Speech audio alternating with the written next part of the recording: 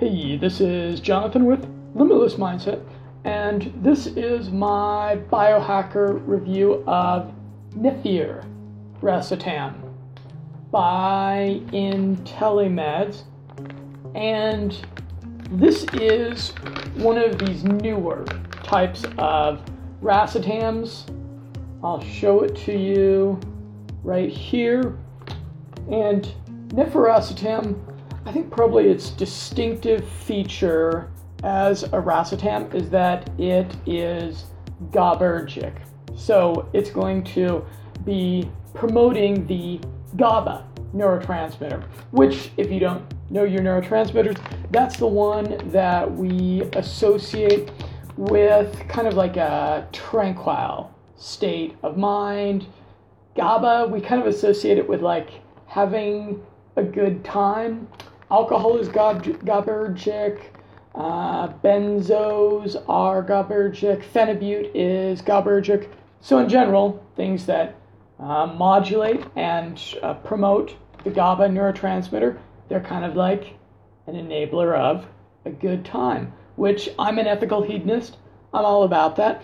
But this stuff, I'm not real impressed with this stuff. In fact, I don't really think that anybody should be taking Nifyr Racetam.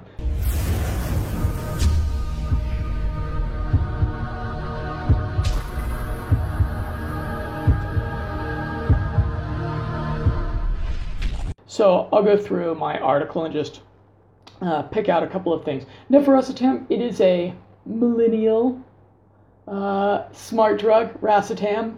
Not that it's like swiping on its cell phone all the time and doesn't have a job and lives in its mom's basement. It's a millennial smart drug because it's about 20 years old. It's relatively young, and I'm actually a little bit more conservative as a biohacker. Some people might think that I'm like a real rebel, but I'm actually kind of conservative as a biohacker. I say, like, go with things that are older and more proven and that have been through good human double-blind placebo-controlled studies where there was an effect demonstrated to young, otherwise healthy people. So I did a meta-analysis podcast of this where I went really in depth into what the studies were saying. So if you're really interested in the science, I'll encourage you to just listen to that, and I'll discuss kind of my own anecdotal experiences with it. So my first day using it, I did 2 capsules. I did it in the early afternoon, and then I noticed by the early evening I was feeling pretty unfocused, which is a little bit weird for me. Usually in the evenings, my evenings are a more productive time for me. Then the next day I did about 600 milligrams on an empty stomach, nothing interesting to report. Day 3 I did another 600 milligram capsule in the early afternoon on a full stomach, and along with some Bacopa tea, and there was nothing interesting to report. And then on day 4, I did a capsule on a weekend evening before spending about 2 hours on a Skype call, catching up with family. And I noticed myself being able to relax a little bit, enjoy the conversation with my family, as opposed to worrying about work. And then on day 5, I did a single capsule in the early afternoon on a full stomach with some Bacopa tea and some Racetam. And I found it quite demotivational. That combination of Bacopa and the Nifyr Racetam, it was not a good combination. It was just too much of a downer, and I only got done a fraction of the things that I like to get done. I think that was maybe one of those Mondays where I got my newsletter out really late. Sorry about that. And so in the future, I'll definitely not do Nifyr Racetam on a day that I have anything important going on. And then the final day of my biohacker experimentation with Nifyr Racetam, I was like, hey, it's a GABAergic, so why don't I stack it with another GABAergic? Why don't I stack it with my favorite GABAergic, which is, of course, Phenibut?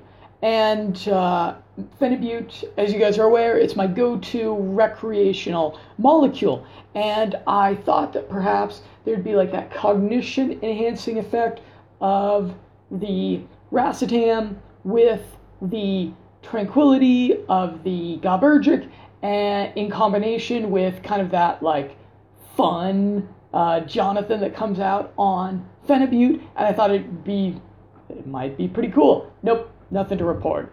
What did I end up doing? I did a 600 of nifuracetam, and then I did about 300 of phenibut. I don't need very much phenibut. A lot more people do more than that. And then I met a friend at a salsa club, and then after that we went to like a big crazy nightclub, and I did have a fun night. You know, I was able to get out of my head, be the social, unfiltered Jonathan that's being silly and making friends, and my approach anxiety was almost non-existent, but that's pretty normal for me, actually, especially if I do phenibut. I'm going to have very little that's like blocking me from, being the social butterfly that I can be. So, in conclusion, phenibut plus nifuracetam was maybe overdoing it a little bit. Experientially, it didn't make it like really cool. I didn't see any like dancing pink polar bears or anything like that. So it wasn't like a cool effect.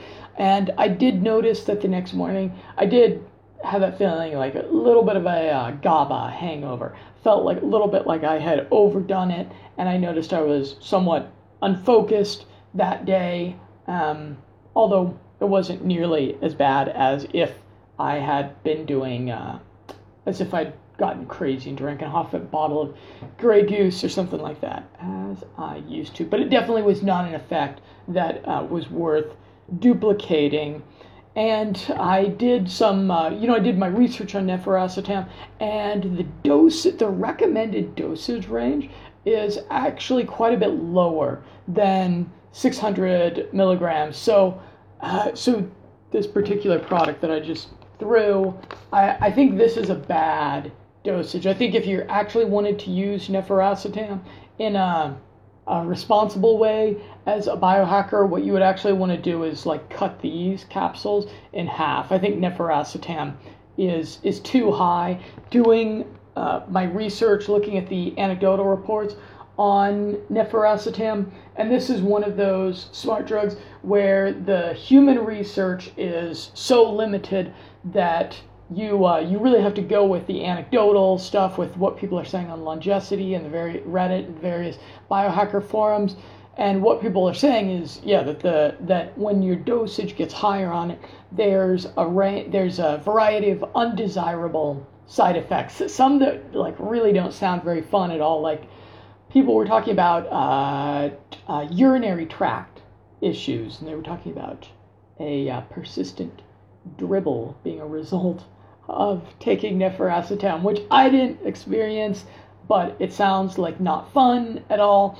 And then there was a dog study. Apparently they're giving racetams to dogs. I've never thought about that. Maybe if I had a dog, who knows, it'd slip a little bit in its kibble and bits. But there was a dog study where they gave some nifuracetam to dogs, and it had an estrogenic effect in the male dogs, in male beagles, I believe, which is definitely not what you want. Although there's not enough human research, so there's no one to say whether it's going to mess up your estrogen testosterone balance in men. But I say, why spend the money? Why? When there's better smart drugs out there?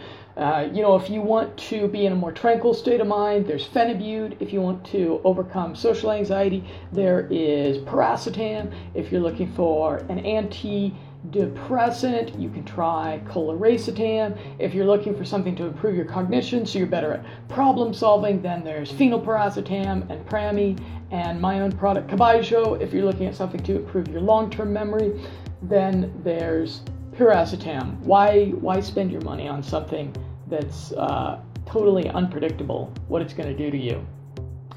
Anyways, I'm Jonathan with Limitless Mindset, and I have a bit of a webinar that I need to hop on here in just a minute, so I hope you'll check that out also. And if you found this video review frank and a little bit helpful, insightful, go ahead and hit the subscribe button now, and I look forward to an ongoing conversation with you.